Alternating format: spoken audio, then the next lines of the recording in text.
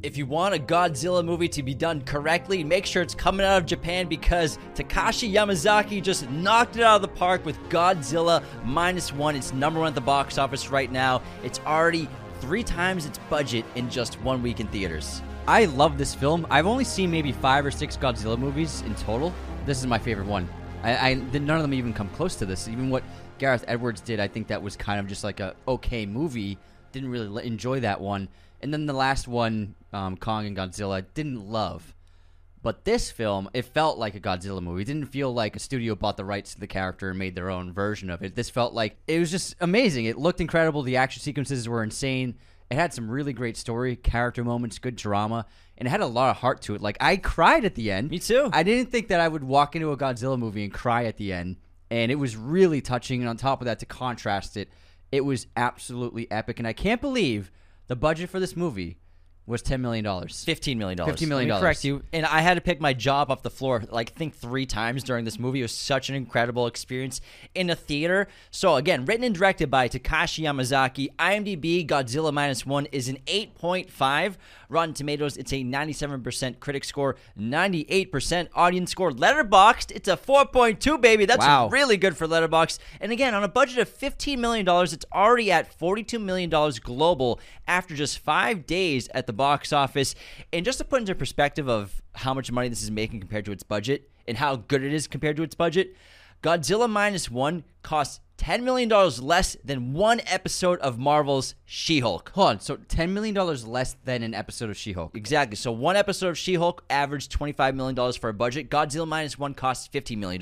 Holy fuck! How does it look so good? Because people cared when they make this movie. It was a bunch of artists got together. They put all their energy, all their creativity into one project, and they had a low budget, but you know what? It didn't stop them from creating a visually stunning movie. Of course, the CGI at times, you can point out parts that don't look incredible, but my goodness, it doesn't matter because you're so engrossed into such a great story. I mean, I would only say the only kind of moments of CGI that didn't look incredible was just some of the moments of water, because water is very complicated to get, but you can tell they used a lot of miniatures and they used a lot of practical effects to blend with the visual effects and the CGI. So whatever they did, I was really blown away because Godzilla especially was incredible to behold.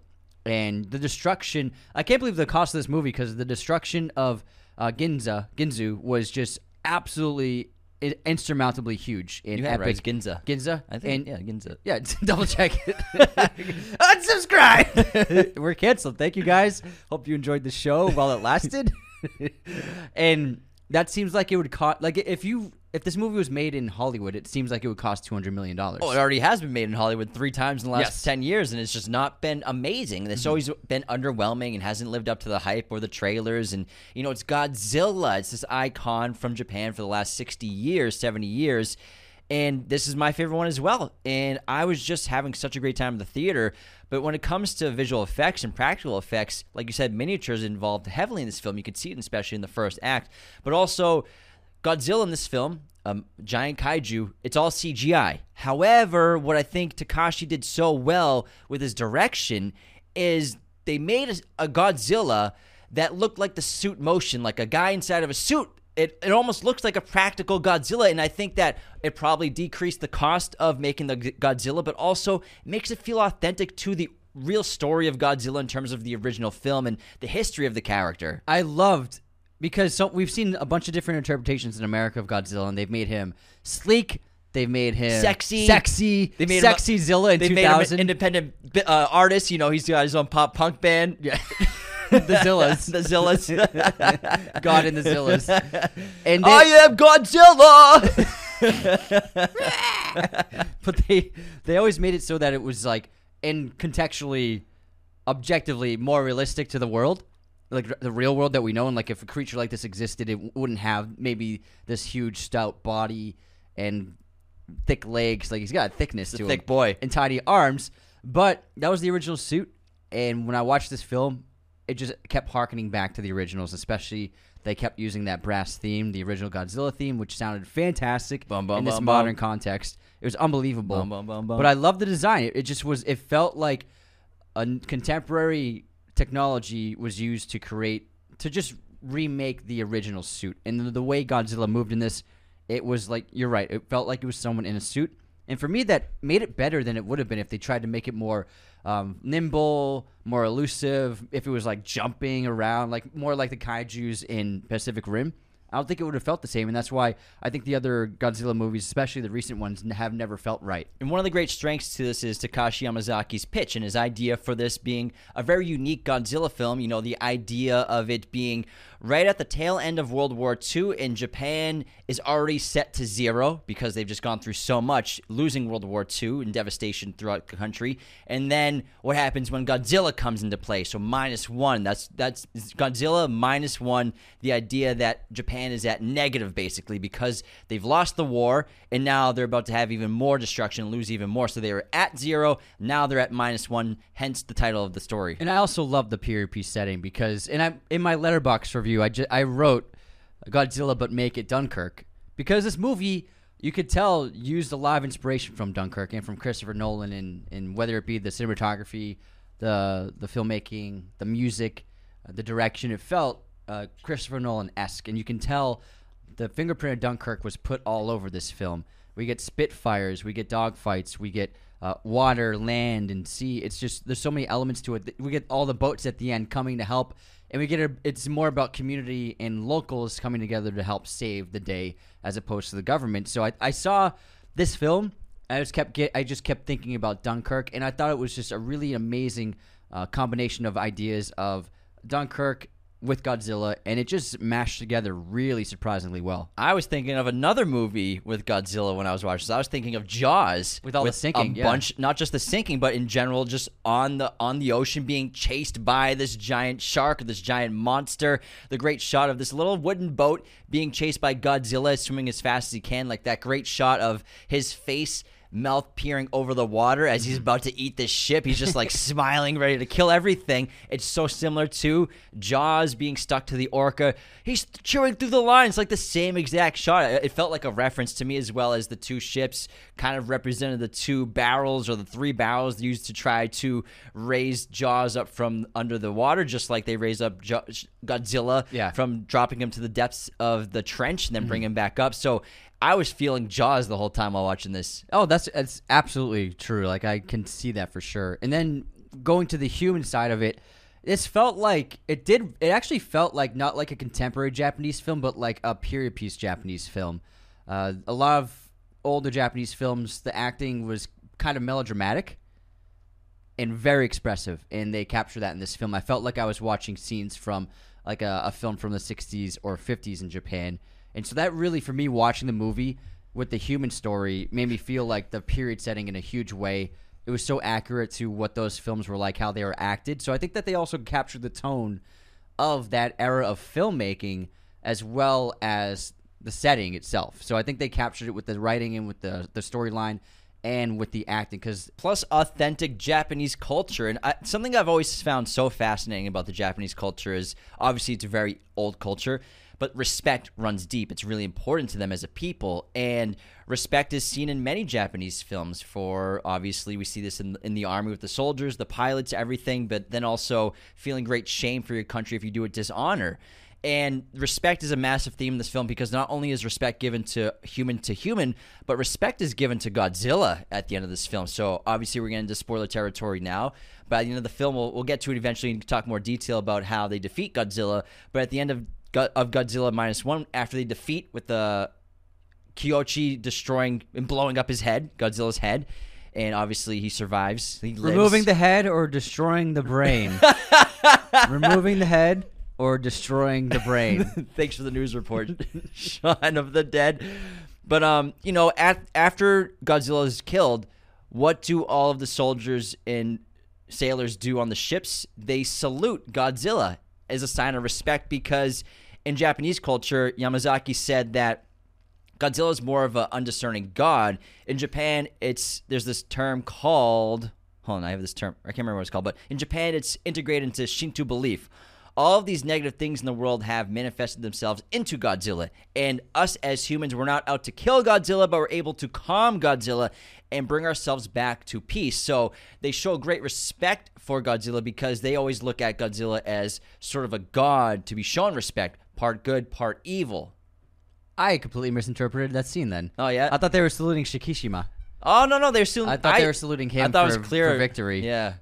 I thought it was clear that they were doing it to It Godzilla. wasn't clear, okay? Well, I thought because they showed the saluting, then they showed Godzilla's dead body. Yeah, but I thought they were saluting him in the plane after winning. I guess saving them all. I guess you didn't pick up on that. Now you did. How do you feel about it now that you know what it was meant to be? It's awesome. It's cool. I like it better, actually. Like, you just devastated our entire city, but we respect you for being a god. Yeah. And we will try to keep you at calm so you don't come back again. He'll come back. Yeah, so it's really interesting. It's just godlike or Greek god mythos in the real world, or Japanese gods in the real world. Yeah, and so Godzilla historically in the lore is half god and half monster. And half unicorn. Where's the horn, bro? Oh, it's around, man. But I love the setting. I love the characters. We get a ragtag group of guys. It's just like an old school kind of movie. They all have different personalities. Like, you get the old captain, you get the young guy, you get the veteran, you get the goofy scientists. And so they captured all like the archetypes that you love in these classic films. That they still do these archetypes, but it's not quite as like. I just felt good watching this crew. I love the cast. I haven't seen a crew like this since Pacific Rim. Yeah. You know, I think this is what people like. That's the thing with Hollywood these days, with these big blockbusters, is they just don't really know how to give the people the characters they want anymore. Mm-hmm. And it's a pretty simple formula. Yeah, that's a good point. Watch Godzilla Minus One, every studio. Take some notes, because these are the characters that we like. These are the ones that we love. We've been loving them for decades and decades. The mad scientist, the curly hair. Yeah. It works. He's the only guy with curly hair in the movie. Eccentric. That's what we want. That's what we need. And we want like the hardened captain leader. Like, it just works. We want the young hotshot that wants to sacrifice himself for his country. It all works. It all fits together. So I think a lot of studios are going to be watching Godzilla Minus One and taking notes. If not, they should. I thought it was also incredibly smart how he wrote the film, because obviously Godzilla has always been a metaphor for the atom bomb and for nuclear devastation. However, he added more themes to this film that I hadn't seen in other Godzilla movies. But again, I haven't seen them all. One of the themes was Shikishima being a kamikaze pilot and abandoning his duty because I think both out of fear but also not wanting to take part in the war. And then also another theme of the government not warning the citizens of each city that Godzilla was approaching and choosing to not inform their citizens of the impending mayhem out of the desire to not cause a panic within the city. And this is all reminiscent of things that happened in World War II. And the willingness of the Japanese government to sacrifice as many of their own for victory in a ruthless fashion. And we see that talked about multiple times in this film. And I love the third act where it's not the government saving the day and it's not the army saving the day. It's a group of civilians choosing to save the day and rejecting the notion that we need to sacrifice men to win, but more so, let's work together to preserve the future. So I thought those were really deep elements that I was not expecting walking into this film. And also, the lack of ideals and the morality and desiring to, let's send people on suicide missions to just take out one of their own. Who cares about our own? Let's just kill as many as them at whatever it costs, but that shouldn't be the way you defend your country. It's said multiple times in the movies that the Japanese government's best skill is information control and controlling the population with that information control, as well as, like you said, sacrificing people that don't have to die, like creating fire jets without ejector seats and making tanks that don't have great shielding to protect the people inside the tanks, or bombers that don't have great shielding, and just putting people's lives at risk that don't have, obviously they're at war, there's a risk they're going to die, but putting them at greater risk. Not having an ejector seat for your cockpit, for your pilots, just making them think they're going to die with honor and with respect for their people by sacrificing their lives on a suicide mission. And obviously that's a main theme through this film with the main character, Koichi, who obviously, like you said, abandoned his post as a kamikaze pilot, lands on the small island of Odo, where there's secretly a kamikaze repair shop. Basically, there's a garrison of repairmen who are there to repair kamikaze pilots. If their aircraft become faulty, they land there and go back on their suicide missions. So Koichi lands there at the opening of the movie, and he's met with obviously distrust, and people don't believe that his aircraft is damaged. They're like, there's nothing wrong with your plane. Why didn't you die in honor for your country. Why didn't you sacrifice yourself? That was your mission. You're a kamikaze pilot. And then obviously Godzilla shows up and kills everybody except for the main engineer. Tachibana, Mr. Tachibana. And for the rest of the film, basically, Koichi feels great guilt, survivor's guilt specifically, as well as great shame. You know, he goes home. His hometown, his village has been decimated by the war, by the air raids. He is met with shame from his neighbor, who he's probably known his whole entire life, who shames him for not dying in the war, blames him for the death of her children, the death of her husband. Just like how he's blamed for the death of the engineers. Yeah, exactly. Yeah. He's blamed for the death of the engineers for not firing on Godzilla. He's blamed for the death of everybody in his community because he didn't sacrifice himself. And he's basically coming to terms with trying to figure out if he actually survived this island, if he survived the war at all, with his PTSD, his survivor's guilt, as well as, should I be alive? Why did they survive? Why am I here to live? Then accepting his fate that he's supposed to live, and that it'll be a greater honor to his people if he survives even more. Not just the first war, but this war against Godzilla. And his war's not over until Godzilla's dead. Yeah, Koichi is defined by his cowardice in the first half of the film and trying to overcome the idea of being a coward. And it's actually poisoning him. You know, he left his post as a kamikaze pilot because he was too afraid. And he won't establish a relationship with the woman in his life because he's too afraid. And then he didn't fire on Godzilla because he was too afraid on Odo. And so he blames himself for their deaths. And he blames himself for the deaths of his neighborhood and of his own parents in a way because of his own cowardice. But in a way, cowardice is shamed in this film and in this culture at the time, but choosing not to fight is actually an admirable thing that he begins to learn. And then eventually overcoming that cowardice and understanding that, you know, people aren't dead because of him, but now he has the strength to actually make a difference and preserve the future now that he has a young daughter, Akiko, who's so cute. Akiko is so adorable. It's adorable. And it's the tragic. The cutest little kid I've ever seen in a movie. Another thing he's too afraid of is to have a family, even though he basically has a family. It's funny when the sailor crew comes to his house and they think that this is a family, but he's like, oh no, she's not. I'm not a wife. And they're like, whose daughter is this? And they're like, oh, it's neither of our daughters. And then they're like, what's going on here? And so he's too afraid to even make the step of having a family of his own. Because he's still dealing even though with it's that there guilt. and under his roof. And the irony with him is there's nothing he could have done. He could have opened up fire with his 20mm gun on Odo, and all it would have done was made Godzilla pissed off, and he would have died. Yeah. Same thing with if he suicide bombed correctly and became a kamikaze pilot and went on with his mission and blew himself up, killing somebody else, his entire town still would have been hit by raids and his parents would be dead. So there's nothing he could have done differently that would cause anyone to have survived anything that he was a part of. However, it takes him the entire 4-year span because this takes place tail end of World War II, 1944 to 1948. By the time they destroy Godzilla, it takes him that entire time, those 4 years, to accept the fact that he was supposed to live and that he should live, and that's the best thing he can do. And Tachibana makes the ejector seat, and then we see later when we do the flashback, he told Koichi, survive. Well, he didn't make it. He just knew it was there. Oh yeah, it was already in there. Make it. Yeah, okay, but he described because it. It's the plane he uses to fight Godzilla. It's a new kind of prototype, yeah. And there's ejector seats inside of them. Yeah, that's he just true. notices it. He didn't make it. Yeah, but he encouraged him to, because I think that Koichi was planning to definitely fly into Godzilla's mouth and kill himself, kamikaze style, as a way of like, oh, I'm finally have the courage to do what I couldn't do before, but with a family, with a daughter to take care of, and learning to live again. And then Tachibana, again, encouraging him. He says, survive. Because he was expecting... Survive! I'm a lead farmer, motherfucker. Because he was ready to kill himself again. Because he thought that would be the way to honor the men who died on Odo. And to respect them again. And to give them what he thinks that he owes them, which is his life. But then he learns that actually it's not just about killing, but also helping to preserve the future, and the only way he can help preserve the future is to survive and to get out of there alive and go back to his family and be a daddy, to be a dad. Akiko. And obviously the ending is sensational, and we'll get to that in a little bit, but I think one of the great parts of this film, besides, in addition to character, is redemption.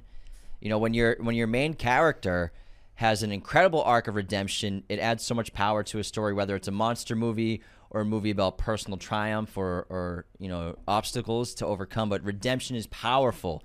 and audiences feed off redemption and something that you want your character to achieve. And Koichi really achieves the ultimate redemption because he saves his entire country, not just for getting redemption and redeeming himself for his cowardice during the war and landing on Odo and not going through with his mission and feeling guilty for the men's lives that were lost on Odo and plus everyone in his community.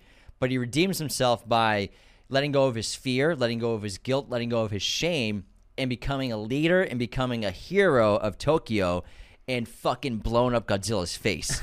Speaking of Godzilla, I think that they did an amazing job of blending in real World War II footage. Oh, yeah. Showing it as wreckage of Godzilla incidents. So we saw boats torn to pieces. Obviously, is real world footage of boat skirmishes and battles and boats being blown up by other boats. And you see the carnage and the metal and steel torn to pieces.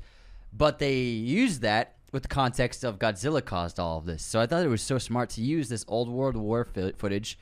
Douglas MacArthur was really is in this film. General Douglas MacArthur. Yeah. We went to Douglas MacArthur Elementary School in Waltham. That's right. That was our elementary school's name. Yeah. Oh my God. He was a huge general for obviously this, but also in the Korean War. Yeah. He was one of the main generals. So I really liked how we had that footage that added believability to it, but also both the Japanese and the American armies were trying to stop and attacking Godzilla multiple times throughout the course of the events of this 4-year period. We see on the map there's probably 20 or 30 incidents with Godzilla, all failed. He destroyed and killed everybody who attacked him. So I like how countries have been trying to take him out for a while and nothing's working. Yeah, however, there is one little thing that I maybe didn't love about that aspect of the film was, so America, they are tracking Godzilla through the ocean for weeks and weeks at a time. Yeah. He's hard to track, but they have ideas of where he's going. And then eventually he gets in specific other territories, and they stop their pursuit because they don't want to get involved with the Soviets. They don't want to upset the Soviets and cause a potential war. But at the same time, it's like, there's a giant lizard destroying the planet Earth. Maybe we should work together. But I get it because it has to be a Tokyo, Japan-centric film. Yeah. That's just one thing that I think it works fine. No, when I was watching, I thought, I'm like, Soviets, I'm sure will let them pursue Godzilla. Yeah. And try to take out. Yeah. The thing is, every country would see this thing as a insurmountable threat to all of them. Yeah. So obviously, in real world, everybody would be like, let's try to stop this fucking giant dinosaur from killing us all. But it has to be. I think I understood that it was a Japanese movie, and so it has to be Japan. It could be authentic because maybe Soviets would think that America is using it as an opportunity to get good positioning on them for a strike or something like that. So it makes sense both ways. Yeah. It makes sense for me that it fits the story, but also at the same time, they may be a different workaround. But you have to, like I said, make it Japanese centric. Yeah, I completely agree because I was thinking the same thing, but then I was like, it's a Godzilla movie. Yeah, fuck it. Yeah, giant lizard taking over the entire world. Speaking of, the Godzilla incidents are insane. It's a nice tease in the first one with Odo, where we see a little Godzilla. He's only, about 200 feet tall, tops. So he's a little bit Not smaller. even. He's like 75 feet tall. Yeah. He's not that tall, yeah. And you know what it felt like? It felt like the T-Rex in Jurassic Park. Yeah, it did, yeah. It felt like a dinosaur coming out of the water. So he must have still been growing, because then he grew over the next 4 years. Huge. Bigger than skyscrapers. And so I like the different iterations of the monster. And that first attack was a nice appetizer. Really got us up to speed. Appetizers make you hungry with before what you eat. What the violence and carnage would be like. And you're right, it was very Jurassic Park-esque the way he would just pick people up with his mouth and just throw them and thrash them. But then the Ginza attack, I think, was the highlight of the film. It was huge. It was so impressive. The music was insane, but the visual effects were really just dynamite. I was so blown away by that sequence. It was... Pun intended? Yes. Because the destruction was insane. Seeing Godzilla storm through the city, well, actually not storm, but like slowly break through. Yeah. And then pounding through skyscrapers, just causing mayhem, destruction, and then using his heat ray to really legitimately just create a nuclear blast. And it was just so powerful and so incredible to behold. I was shocked by that scene. Something that I have mixed feelings about with past Godzilla films is giving Godzilla sort of like a personality where he likes the good guys. He's sometimes a good guy, sometimes a bad guy. I get it works like that sometimes, but I just like this version of Godzilla where he doesn't give a fuck about people or what he's doing, because sometimes they make him too much of a personality that like understands the surroundings really well with a consciousness in terms of like, I'm gonna help them out this time. Like, I got your back. Like, kind of saving the day sometimes. So, like the upcoming Kong Godzilla teaming up. Yeah. Like, how do you feel about it? I don't know who's the villain in that movie, but we'll find out. But I just like this version of Godzilla where he's just a killing machine, a destruction machine, and doesn't care what he's doing. And obviously he's fast at swimming, not super fast, but like he can't outrun the boats. But when he gets on land, he's slow as hell. He is just lumbering, just barely moving, but every little step he takes destroys everything. But I like how slow he is versus how agile he is in other films, even though he's massive, but he's just like this big, bulky thing, and the tail whips are fast and everything.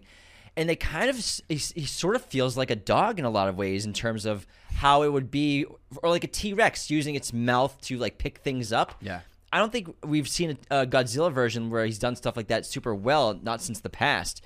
But like to have Godzilla just like pick up the side train compartment with his mouth like a dog with a bone and throw it around and stuff like that. I really like that, him using his mouth like a T-Rex, because he's teething. Yeah, he's teething because obviously the T-Rex, they got little arms, so they use their mouth for everything to clamp onto everything. I act like I've been into fucking 6 billion years ago on Earth and I saw this happen. But that's what they did. They did.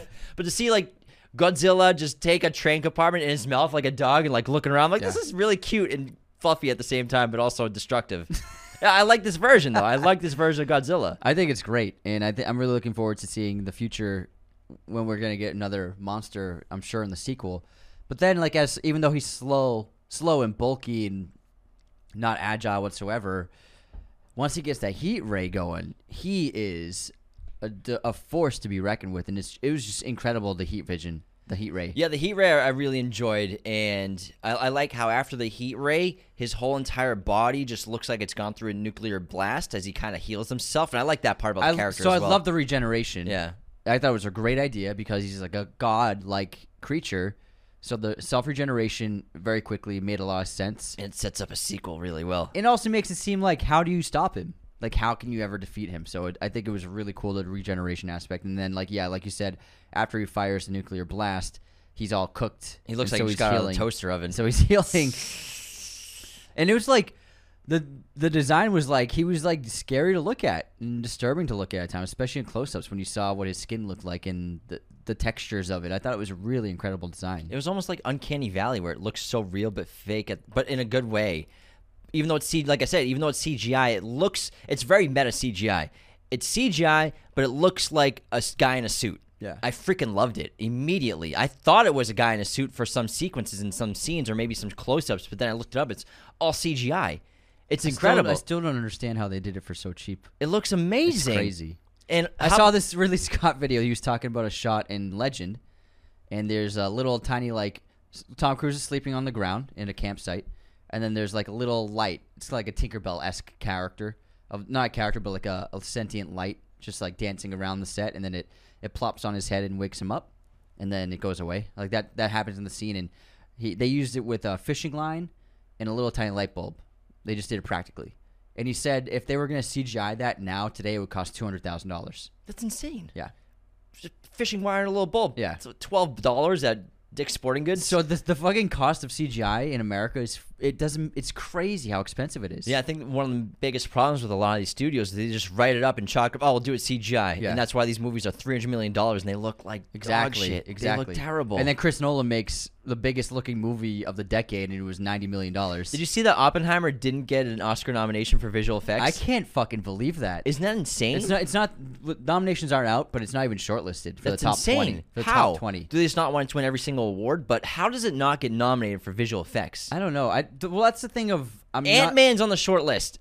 I'm not sure that a lot of people understand that visual effects does not mean CGI every time. I think that might be a problem, yeah. Yes, there's special effects, visual effects, and CGI. And visual effects have been around since the days that film first started. Yeah, but CGI is part of visual exactly. effects. It's all visual effects is an umbrella term. But I think that people voting, especially Academy voters who are not involved in visual effects at all, but they're still a part of the Academy because they're different, all the different categories. I don't think that they know that no CGI. So there's that problem. We had a viral clip and people kept fighting with us because we said there's no CGI in Oppenheimer. but there are visual effects. Yeah. And people didn't understand that they're separate things.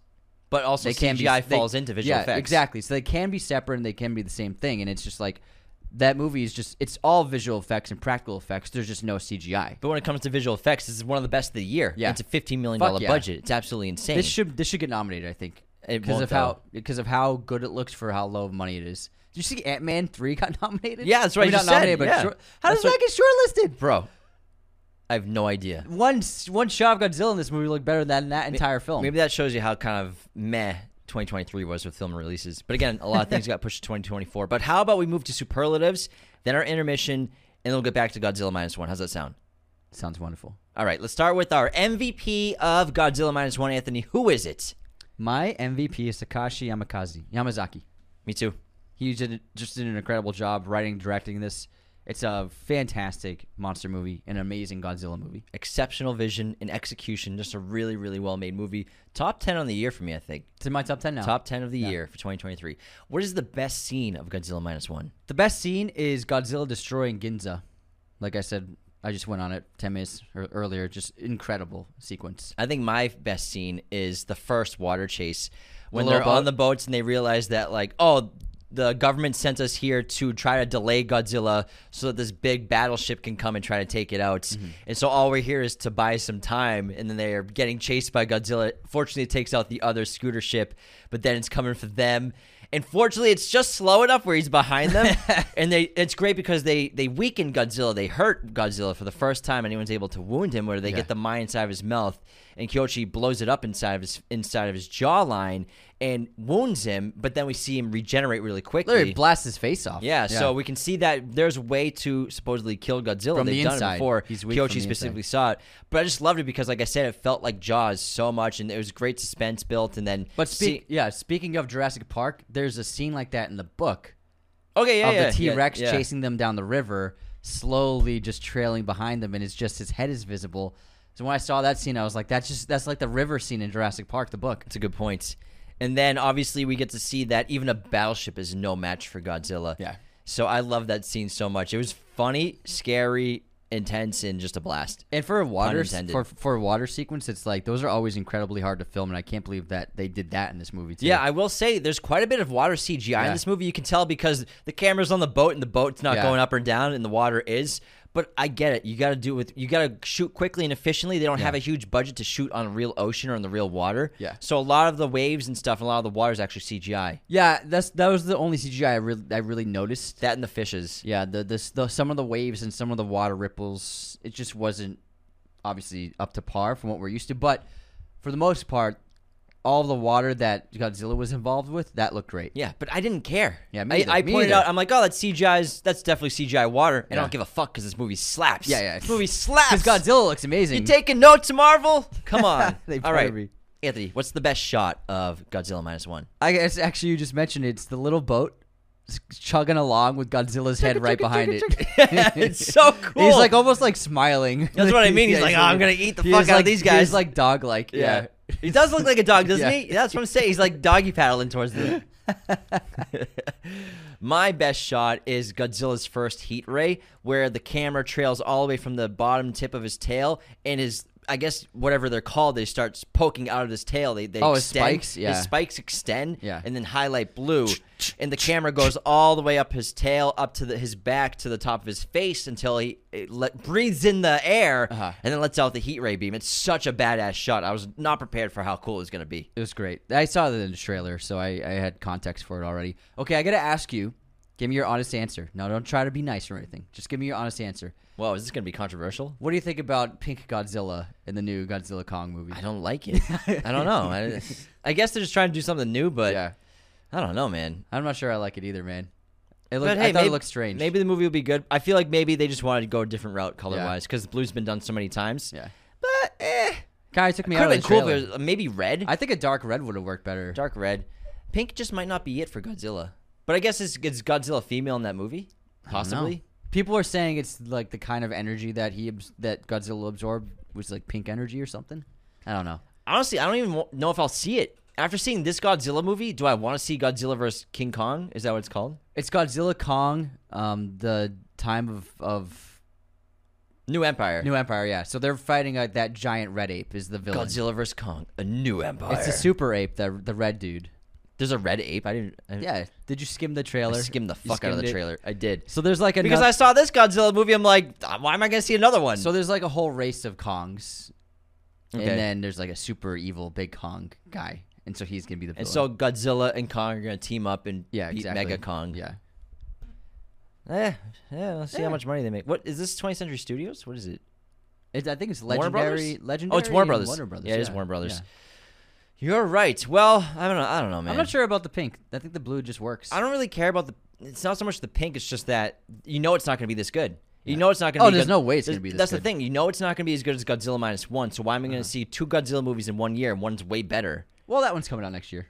Well, not. It's like in 6 months. And also the last 2 Godzilla December. The last 2 Godzilla movies I did not really like that much. They're I mean, cliche blockbusters. I really respect Gareth Edwards, but I'm just not a huge fan of his movies.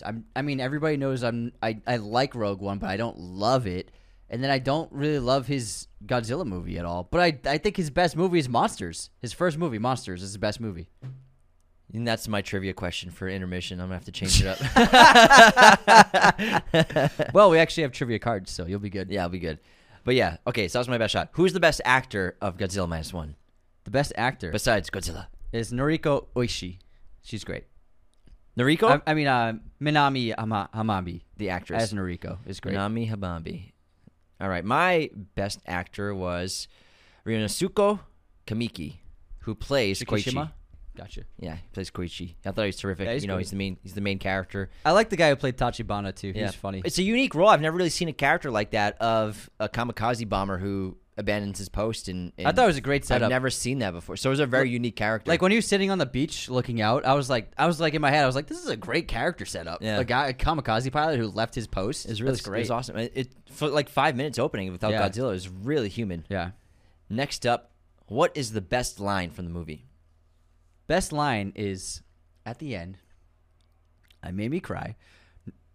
Koichi comes into the hospital with Akiko because they heard news that Noriko actually survived the attack and she's in the hospital bed. I couldn't believe it, man. So he cries on her bed on his knees and she says, "Is your war finally over?" And then he nods, yes. And I was like, oh, they're going to be a family finally. Dude, Akiko, oh man, what a cute little kid. She did a great job, that little actress. Like, she was like 3 years old. You could tell she's like a little kid just like looking around all the stuff on set. She's like, what am I doing here? But she did everything she had to do. Yeah. Like, and you can tell they're probably like, all right, cry now. And she's like, yeah, exactly. She turned it on right away. Yeah. Best 3-year-old actor I've ever seen in my life. Yeah, but she was like, when she handed him the drawing. But she was so cute. She was so cute. I was smiling so big every time I saw Akiko. I'm like, we need more Akiko in this movie. The little bangs. Oh my God, she killed me. Adorable so Akiko. Next up. Okay, my best line was from Yoji. He goes, this is when they're in the middle of their big plan. Sure. Operation Tootie, I think Tudo was whatever they called it. And Koichi is drawing and luring Godzilla from the mainland to the water, to the trench area. And he's been shooting Godzilla in the face. And then Yoji he looks through binoculars. He's like, Godzilla looks really ticked off. Godzilla looks really ticked off. Godzilla. Right. That wraps our superlatives. How about we head to our intermission? All right. And then we'll get back to the movie. Let's do it. And before we continue, the best way to support Raiders of the Lost Podcast is to become a patron today at patreon.com/Raiders of the Lost Podcast. Every single patron has access to a weekly bonus episode of the show, as well as the weekly chat, which is exclusively on Patreon only. Not to mention, patrons have access to the ad-free experience of every single main episode of the show. At the minimum $5 tier, you can listen to every episode without ads, and you can also link your Spotify and listen on Spotify ad-free. Spotify, guy. Spotify, kid. At $10, you get access to our Discord. $25, you get access to a custom episode. $100, there's so many goddamn perks. I have no time to name them off, but they include free merch and a private watch party, as well as many other awesome prizes in there. Patreon is essential to doing the show full time. We couldn't do it without our patrons, so thank you so much for signing up. The link is in the description of this episode. Again, patreon.com/Raiders of the Lost Podcast. You can also support the show by leaving those 5-star ratings and reviews on Spotify and Apple. They help us get seen by new listeners and chart on all the platforms. We love to read the written ones out on Apple, which is always a treat for us on the show. And also, The best way to help a podcast grow is just to share us in Instagram stories and Twitter, Facebook, YouTube, wherever, as well as just sharing with your family and friends. Share the love. Share your favorite episode of Raiders of the Lost podcast today with your movie-loving friends and family members. Of course, this episode, like always, is sponsored by our friends at movieposters.com, the #1 place to get your posters online today. Be sure to use our promo code Raiders10 at movieposters.com to get 10% off your order right now. We just did a movie poster giveaway last week thanks to movieposters.com, so congratulations to the winner. Hope you enjoy your poster. Should be coming to you soon. And in the meantime, the holiday season is upon us. There's no better gift to get the movie lover in your life than some awesome movie posters from movieposters.com. They have all sorts of sizes, framing, backlighting for your poster needs, as well as a selection of pretty much every movie and TV show imaginable in their gigantic poster library. This is high quality stuff, everyone. Our place is decked out with all these posters, and we adore them. So be sure to use our promo code Raiders10 at movieposters.com to get 10% off your order right now. Let's get into that intermission. You ready for the movie quote competition? Ready. All right. All right. Are you ready? And when you find the time, I'd rather not spend the rest of this winter tied to this fucking couch. The thing. Yeah. Get me off this fucking couch! I almost did the thing. Okay. Okay, you people sit tight. Hold the fort and keep the home fires burning. And if we're not back by dawn, call the president. Oh, man. It sounds super familiar. It is actually another Kurt Russell movie. Do it one more time. Okay, you people sit tight, hold the fort, and keep the home fires burning. And if we're not back by dawn, call the president. Want a hint? Is it Escape from New York? Almost. Escape from L.A.? Yes. Yeah. Yes. Escape from L.A. From La. No, I'm sorry. It's not. It's neither of those. It's the other one from John Carpenter. In Kurt. Oh, is it little? You got Big Trouble in Little China. Correct. Yeah. Ding, ding, ding, ding, ding, ding. You got it, man. Big Trouble in Little China. Got it. All right. Wow, you're looking smart, man. I try. Guess this movie release year. Oh yeah, What's movie. the movie? He just sat back. James just sat back Natalie's and looked cracking at me. off camera. He's like, guess this movie release year. Sits back and looks at me. Are you gonna guess, Anthony? Is this idiot gonna guess or just sit there? Cloverfield. Cloverfield was 2007. 2008. Really? Damn. 2008. Damn. What year did Miracle come out? Kurt Russell trivia, huh? I did Kurt Russell today. I'm trying to think how young we were when this came out. Were we even alive when it came out? That's another question. Yeah, we were. I don't know, bro. Yeah, we were, dude. I'm just trying to throw you off. Not that I'm old. just throwing you It's off. like 2000. 2004. God damn it. It's actually not as old as I thought it was.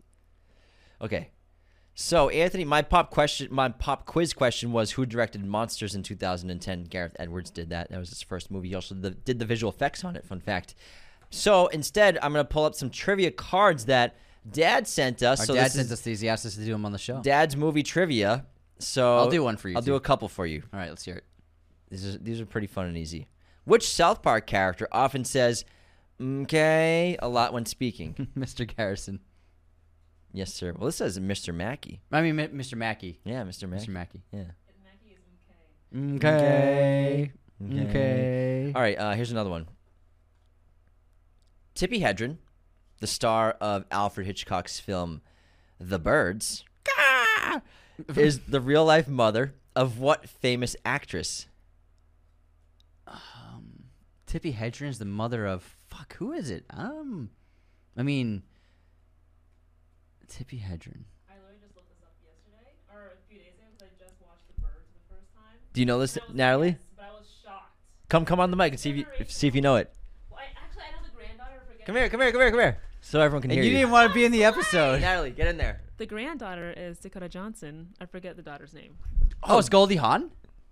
Dakota Johnson is Tippi Hedren's granddaughter? Goldie Hawn? Whoa, no, not Goldie Hawn. It's Melanie Griffith. Oh, Melanie Griffith. Fuck. Wow, I didn't know that. That's cool. So that's like that's a Hollywood family tree. Dakota Johnson with Don Johnson, and then So he was married to Melanie. wait, no, who's Dakota Johnson's parents? Don Johnson's her dad, Don Johnson. and then Kurt Russell's her stepdad. Melanie Griffith. All right, so Kurt Russell's her stepdad. gotcha. That's what it is. That's crazy. Yeah. All right, one more for you, Anthony, and Natalie, if you know it. This Seinfeld character was based on the show's creator, Larry David. It's George. Yes, George George Costanza. Thanks for the dad trivia, Dad. Okay, here's one. Hold on, got it. When Johnny Carson retired from hosting The Tonight Show after 30 years, who was his replacement? Who took over The Tonight Show from Johnny Carson? Letterman? Leno. Jay Leno. Jay Gotcha, Leno my took it bad. over. Good guess, though. It was either one of them. Because he was the Late Show, Letterman, right? Not the Tonight Show. Yes. Gotcha. Oh, some of these are too easy. Just go through them and see. What in I Dream of Jeannie? What kind of comfy container did Jeannie live in? Oh, it was. What was it? A comfy container. It wasn't a vase, was it? Was it a vase? Yeah, I'm a genie In a bottle. Yeah, a bottle. You Gotcha. gotta rub me the right way. If you wanna be with me, and if you can make me see, I'm a genie in a bottle, baby. You gotta rub me the right way. Come on, get your Christina on, bro. Do one more. These are fun. Another one? Yeah. Okay. Voulez-vous coucher avec moi? This one. Okay, here's a good one. This comedian is the voice of Tow Mater in Pixar's Cars series, and also likes to say, "Get her done." I love that name, Get Tow her Mater. Tow Mater. Get her done. Who made Get Her Done famous? What's his name? He's Larry the Cable Guy, right? Yes. Yeah. Larry the Cable Guy. I can't believe Larry the Cable Guy was in Pixar movies. I mean, the redneck comedy crew is popular, man. Yeah, for, they were like, the 2000s. they were They were awesome. hot. Yeah, it was fucking Jeff Foxworthy, right? Jeff Foxworthy. Is that his name? Yeah, Don something. And then Larry That's what the they Cable called Guy. themselves, though, the rednecks, right? Yeah, the Rednecks. Yeah, something like Redneck that. something. They were pretty funny. Get her done. He had like a 5-year run, man. He They was all did. huge. Yeah, they were big. Okay, Anthony, do we have any unsubscribes or any haters of the week to bring up? We sure do. So Movie We Junkie. sure do, Terminator. Sure do. Let's get her done. Movie Junkie returns. Said, Remember, you couldn't go to school without people going like, "Get her done, get her done." Remember, there's something You might be a redneck if You might be a redneck if that was a good one. Remember the Dodge commercials? That thing got a Hemi. Yeah. The Hemi engine. Oh my god, that was so funny. That was a Super Bowl commercial. Everybody Yeah, was man. saying. We would always just go in school and be like, every time we saw a car, we would be like, that thing got a Hemi. Thing got a Hemi. It's so dumb. See, things. That was just like our TikTok. Yeah. You know what I mean? what TV? Yeah, like it was all just like TikTok spreads the culture that Yeah. way. You know what I Yeah. mean? Okay, Movie Junkie returns on our Tom Cruise clip. I did your favorite underrated stunt of Tom Cruise of shimmying up the pole. That's an awesome stunt. That's in Rogue Nation, right? Yes, that's right. Movie Junkie returns wrote, he is such a badass actor. He has earned every... Oh, wait. Oh. That's not the unsubscribed, sorry. Connor is the unsubscribed. That was just a nice comment. Yeah, that was just a nice comment. Connor said, that's how I climbed to bed. Unsubscribed. Nice, Connor. And then our Tom Cruise draft, Reckless Rusty wrote, this kind of friendship is exactly what I'm looking for in a podcast. Subscribed. Unfortunately, it took James too long to guess Batman Forever. Unsubscribed. I got it though. We lost him, man. We lost him. But I got it. We lost Rusty. God damn it. Nice job, man. We lost Rusty. Nice job. We had him, man. We had him. It was signed, sealed, Let me delivered. use my Batman credit card though. All right, we have a great new 5-star review on Apple Podcasts. Again, anyone can leave a review on Apple Podcasts. You don't have to use the app. All you need is an email address, and you can just leave that review. That'd be great. We also broke 1,800 ratings on Apple, which is huge. Nice. So 5 stars from Q Bertozzi. Please update Overcast feed. Great podcast. I especially like the dynamic between the hosts and the rankings app. Please update the podcast feed on Overcast app on the platform. There are new episodes after July 25th, 2022. Q Bertozzi, I don't know if I communicate with you a few times on Sorry, Twitter last year. pal. I've Yeah. been trying to. I don't know how to do it. I've done everything I can for Overcast, and I'll look into it again. It's been but hard. Maybe it's been tough. I've been trying to We get can that talk app to our rep updated. at Spotify, see if we can get that going. It's always like I've tried doing the RSS feed there. Some of the apps, some of the platforms, just it hasn't. You put the RSS feed, which is basically our website for the podcast hosting, and it just doesn't update. I don't know why. So, Cubertosi, I appreciate you coming and listening on Apple. Thanks, pal. In the Overcast app, I'll look into it again. All I gotta say is it's James's fault. It's all my fault. So don't get mad at me. Get mad at James. All right, Anthony, what's your streaming recommendation for this episode? Oh, I didn't say my quiz question. Oh, I have a quiz yeah, question. let's hear your quiz question. You had me read off the card, but I have a good quiz question. Oh, yeah, so blame me. All right, so another thing that's your fault. We lost Rusty. You fucked up Overcast. You didn't let me do my quiz question. I never Holy not let shit. you. I never not let you do anything. So can You I just can went, I say you went my right, quiz? You just went right into the Can I trivia say my questions with quiz the cards. question? Can I Go ahead, say it. Can I stalk? Say it. Can I talk? Can you stalk who? May I finish? What movie? Yeah. What movie did Kurt Russell play a superhero in? Well, I mean, Guardians of the Galaxy Volume 2. Not Guardians 2. He's not even a superhero. He's a god. He's a god, yeah. Okay. He's a legitimate superhero, cape, outfit. What movie is it? A cape and an outfit. got Like a what kind of outfit? Like superhero outfit, like- motherfucker. like slacks? He's a fucking superhero outfit, okay? It's just a traditional, normal superhero outfit, okay? I feel like he plays a superhero, but he's a dick. Right? No, Okay, never mind. he's never a dick. He's Kurt Russell. He's been a dick sometimes. Even as a dick, he's still awesome. Like, he's a serial killer in Death Proof. He's kind of a dick. Yeah, but he's awesome. Red flag, Natalie, if I ever heard one. He's into serial killers. Everybody loves Stuntman Mike. Kurt Russell, superhero. You're gonna hate this when you get it wrong. I'm trying to Because think. you are gonna get it wrong. Because it's not Marvel because it's Guardians. It's not Marvel. That's a hint. It's not Marvel, and it's not DC either. Does he? It's not Marvel. It's not DC. Correct. What is it? Frickin' Sky High. Yes, Sky High. Let's go. You got Let's it. go. High five for that one. That was a good one. That, all the way back in like 2004. Sky High. You got it, man. Oh man, You had to look in the deep recesses of your brain for that digging one. deep, digging deep. That's a good TikTok clip, man. That movie was ahead of its time. Sky High came out before superheroes were popularized. It's still loved too. It's still loved. That was a good one. That was one of the better Disney TV movies. That was pretty good. Yeah, that was All a good right, one. let's get back into Godzilla Minus What One. about my streaming rec? No one cares about your streaming rec. What is it? I'm going to say my streaming rec, even if you like it or not. Dances with Wolves is on Prime. Go see it. Mine is The Lighthouse, which is also on Amazon Prime. I like how pleasantly you said it. The Lighthouse. The Lighthouse. Tell me you're fond of me lobster. Sick of your farts. Moving on to, or let's get back into Godzilla Minus One. That one got Anthony. Sick of your farts. I want to talk more about Godzilla and the creature design, Let's everything, not. the monster design. So we talked about how I like how he grows and he nums for a couple of years and gets huge. He eats nums. And then we talked about how he's got a great dinosaur-like design, especially when he's on the island. got a of great Odo. body. I can't take this episode seriously. My man hits the squat rack, bro.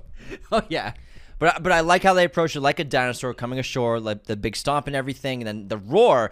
And what I like about the roar in this film is it's unique to what I've ever heard, but also what they did was they played the original Godzilla roar from the original film on loudspeakers and recorded that audio to create the roar for Godzilla in this film. And it's piercing, and it adds this kind of new frequency to it. It's really cool. I was going to say, it felt like it was, what do you call it when it breaks the threshold? Peaking. Peaking, yeah. It sounded like it was peaking, but it worked. Like In a good there's way. Peaking's like always a big no-no in audio, but I think sometimes it's okay to peak It's if you want artistic if you want a peaking. certain effect given to the audience. Yeah, so I wouldn't say it peaked, but it felt like it was peaking. Like it felt like it was going My past ears were ringing. It felt like it was Yeah. going past the frequency of human ears. You're right, because whenever he would roar and then it would be quiet afterwards, my ears would be kind of ringing. was like after. a It was lion. like he was really there. It's pretty And cool. again, it also reminded me of the T-Rex from Jurassic Park with the roar. And also with Godzilla in this film, The last several Godzilla movies we've seen coming out of Hollywood, they've gotten rid of what Godzilla meant and the metaphor of nuclear war, destruction, devastation, and now they've just turned Godzilla into monster movies, now fusing him with King Kong. And it is what it is, but I've always loved the interpretation of Godzilla as the metaphor for the war and for the bomb. And with this film, we go back to that Japanese interpretation of him both as a monster and a god, but as well as a metaphor for nuclear war, but also the unique take of what if he comes after the war? Yeah. So World War II just happened. Japan gets devastated, but now Godzilla comes as another devastation. So according to director Yamakaze, Godzilla includes uniquely Japanese aspects, mentioning there's a concept in Japan called tetragami, spirits that bring calamity. There are good gods, there are bad gods. Godzilla's half monster, but also half god. So like in like Western culture, like a demon. In a way. Yeah. Sort of, yeah. I like that. I also really love the plan in the second half of how to take out Godzilla by sinking him and seeing if the intense pressure decompresses his body to the point of killing him. And then also if that didn't work, to rise him up and then compress him. No, I mean compress him by going down to the bottom of the ocean and then decompress him by lifting him up to the top at a high rate. It's really clever. I thought it was cool. And it's cool because it weakened him. Didn't kill him, but it weakened him enough to give Koichi time to just crash the plane inside of his jaw. So for me, I gave this movie 4 out of 5. I gave it an 8 out of 10. It's a great movie. But there's something... The stakes weren't quite there for me in the second half because I love the plan. I thought it was a lot of fun, and then the execution of it all, I thought was really entertaining. It was great. It looked fantastic. But the thing is, they had a plan, then a plan B, and then basically a plan C.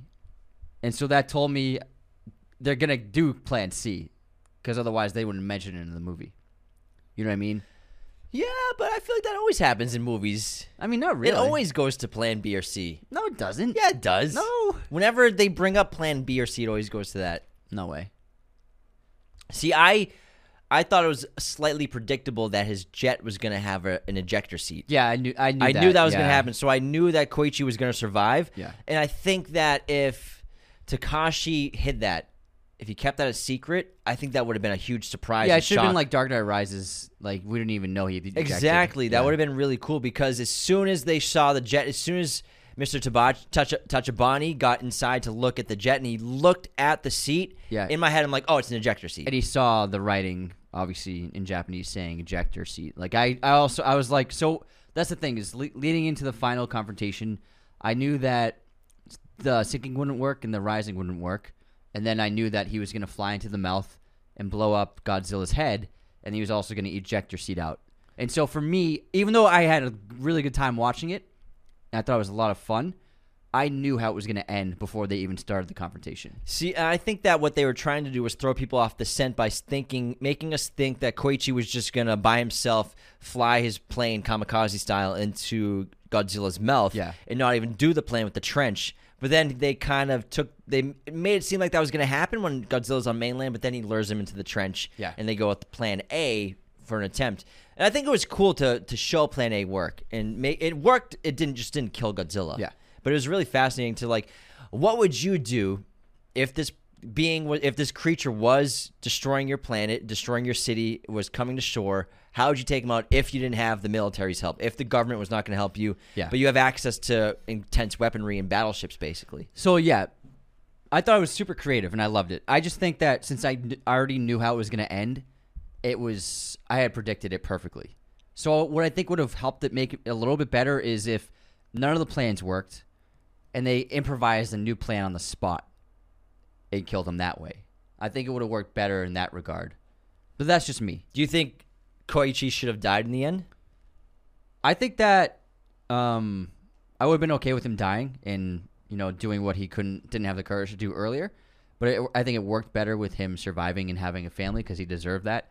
But I do think that if everything went wrong and it looked like they were going to lose everything and Godzilla was going to win, and then if they came up with something really quick on the fly and tried it and defeated him that way, it's something that nobody could have predicted. Yeah, maybe if Koichi wasn't going to go into it in terms of I'm going to kamikaze Godzilla, but it's like his last ditch effort. I think if they didn't plan that And if he was just used I think if the plan was him just to be a distraction and nothing more, and then crash the ship, plane, that would have been better because we wouldn't have expected it. And ejector seats, too. Yeah, exactly. That'd so be it cool. would have worked better, but I think because we were told all of the aspects of the plan, if there are two backups, then obviously the first and two aren't going to work. So I walked into the final battle knowing how it was going to play out, but I still enjoyed it, though. I like the science. Yeah. Magnets, bitch. Magnets. Science. Yo, Mr. White. Decompression.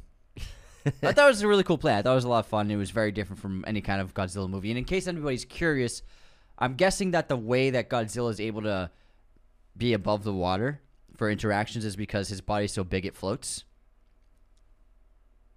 Because I don't imagine Godzilla's like kicking his feet the whole time, like a little duck. Yeah, I think because his mass is so large that it floats. Is my guess. I have no idea. I just picture a little duck kicking his feet. I love the music too. So Naoki Sato did the music, and not only did he make a lot of great original compositions, but they went back in time and brought the Godzilla theme as arranged in Mothra vs. Godzilla. Dun dun dun dun.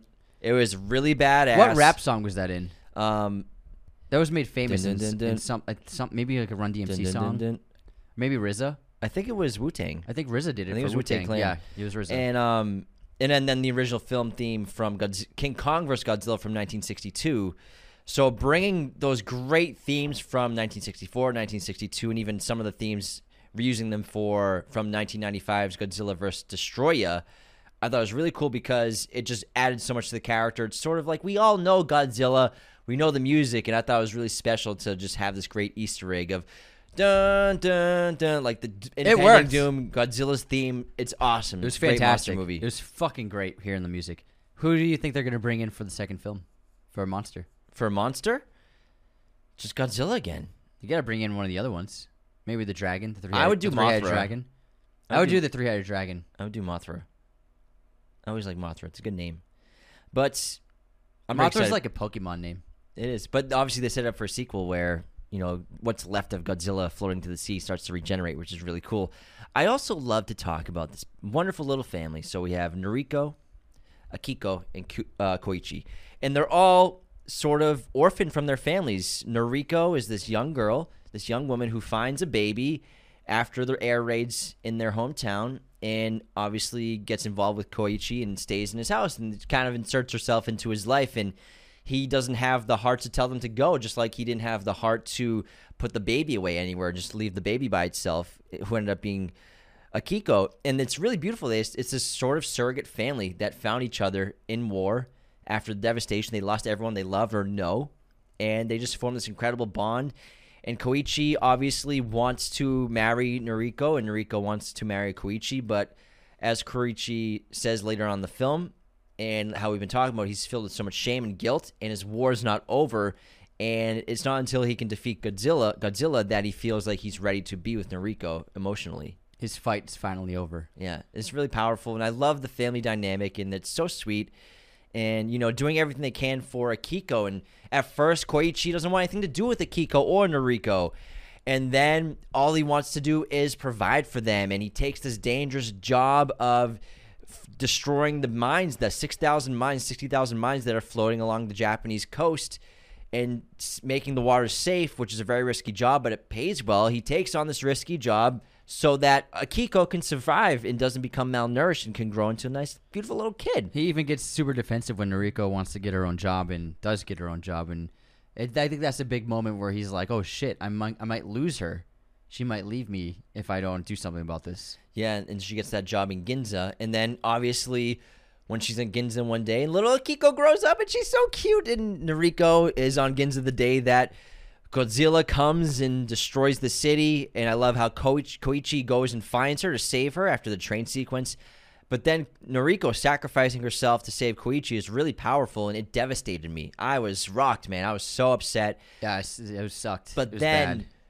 When Noriko, that telegram that the neighbor got, I'm like, what's the telegram I knew say? It was her. I didn't think it was her at first. And then when he gets told after winning the battle against Godzilla and he comes to shore, and they run to the hospital. I'm like, Noriko is alive. It was so sweet. It's just a classic Hollywood ending. Just the sun's pouring into the hospital room. She's on the hospital bed waiting for them, been waiting for them for weeks probably, and it's just so warm and happy and just a beautiful ending, and I loved it. They both got what they needed and what they wanted. And what they deserved. Yeah, exactly. It's so It sweet. was a sweet. I was not expecting that for a Godzilla movie. I can't wait for the sequel, man, if they make one. Yeah. Well, obviously, they set it up. Because in Gareth Edwards' Godzilla movie, you had Aaron Taylor Johnson and what's her name? Stranger Things. No, Wanda.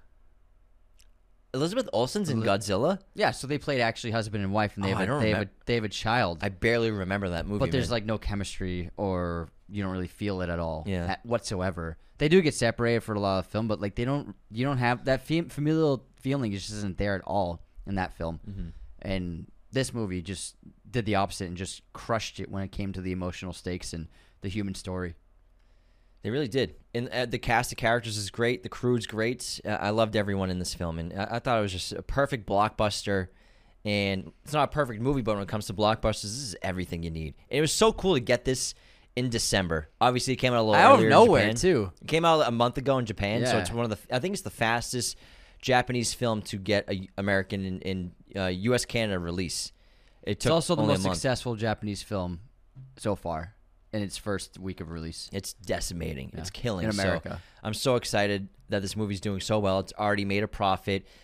It really does make me not really that interested in seeing the American Godzilla coming up. This is the worst thing for Warner Brothers. Yeah. They've had such a bad year. A lot of studios have. But Warner Brothers had such a bad year with their blockbusters. And now, like I said, I have no ambition to go see the Godzilla vs. Kong movie because I just saw this and this was awesome. And Like, also because I didn't like the last one. yeah, and it's just this is going to dilute Godzilla for me if I go see that. Yeah, I'm just like that franchise, the last one or the one before. I didn't really like either of them. So why would I want to see the third one if I didn't like the other two? And this one's so dope. Yeah. This is bad news for Warner Brothers. They're punching the air right now. Oh, we could have done this for $15 million. God damn it. I mean, they do have a stacked cast though. Well, actually, no. There's Dan Stevens. Rebecca Hall, Brian Tyree Henry. Yeah, but they're barely even in the trailer at all. Is Rebecca Hall even in the trailer? She's in the trailer, yeah. She's the lead. There's like 2 new leads in it. No, there's a new lead. A new lead? Yeah. No, I thought she was the lead. It's Rebecca Hall? Yeah. She's got a different haircut. Oh, the blonde woman was Rebecca Hall? With the short hair. It's Rebecca Hall. They cut her hair. Oh. She looks totally different with that She hairstyle. looks like a different person. Yeah. Oh my god. Oh my god. Because her character design is totally different. She's got Yeah. light blonde hair, short, like pixie cut, different kind of makeup, Yeah. and just different wardrobe compared to what she was in the last one. Oh my god. I didn't even realize that was her. Yeah, they changed her up quite a bit. She sort of looks like Because she's like looking after the little girl. The deaf girl. That's who that, and then Kong and her made a friendship through communication. yeah. So she taught Kong. This is the one where Kong's in this secret Bunker, dome facility yeah. and nobody saw him speaking with sign language. Yeah. Even though he was surveilled the entire time he was there. Yeah, that movie. But somehow nobody saw him speaking in sign language. or getting taught sign language. getting taught sign language over months. This little girl's been teaching him sign language for months and nobody saw this? It was sweet, but What the fuck? I was like, you don't got cameras? Nobody noticed this? I was like, this is so dumb. Giant monkey doing thank you. Yeah, who wrote this? Anyways, I love this movie. This movie's awesome. Godzilla Minus One. Thank you so much for tuning in to our film. Do you have anything else on it, Anthony? No, we already said all of our fun facts. Did we? Let me double check. Yeah. Oh, Gareth Edwards attended the screening of this film a couple weeks ago, and he said that he felt very jealous while watching this film, stating, "This is what a Godzilla movie should be like." That tells me that he probably had a lot of studio control over his movie. Yeah. You know, that's usually what it is with a $200 million film. But I loved Godzilla Minus One. Thank you so much for tuning into this episode.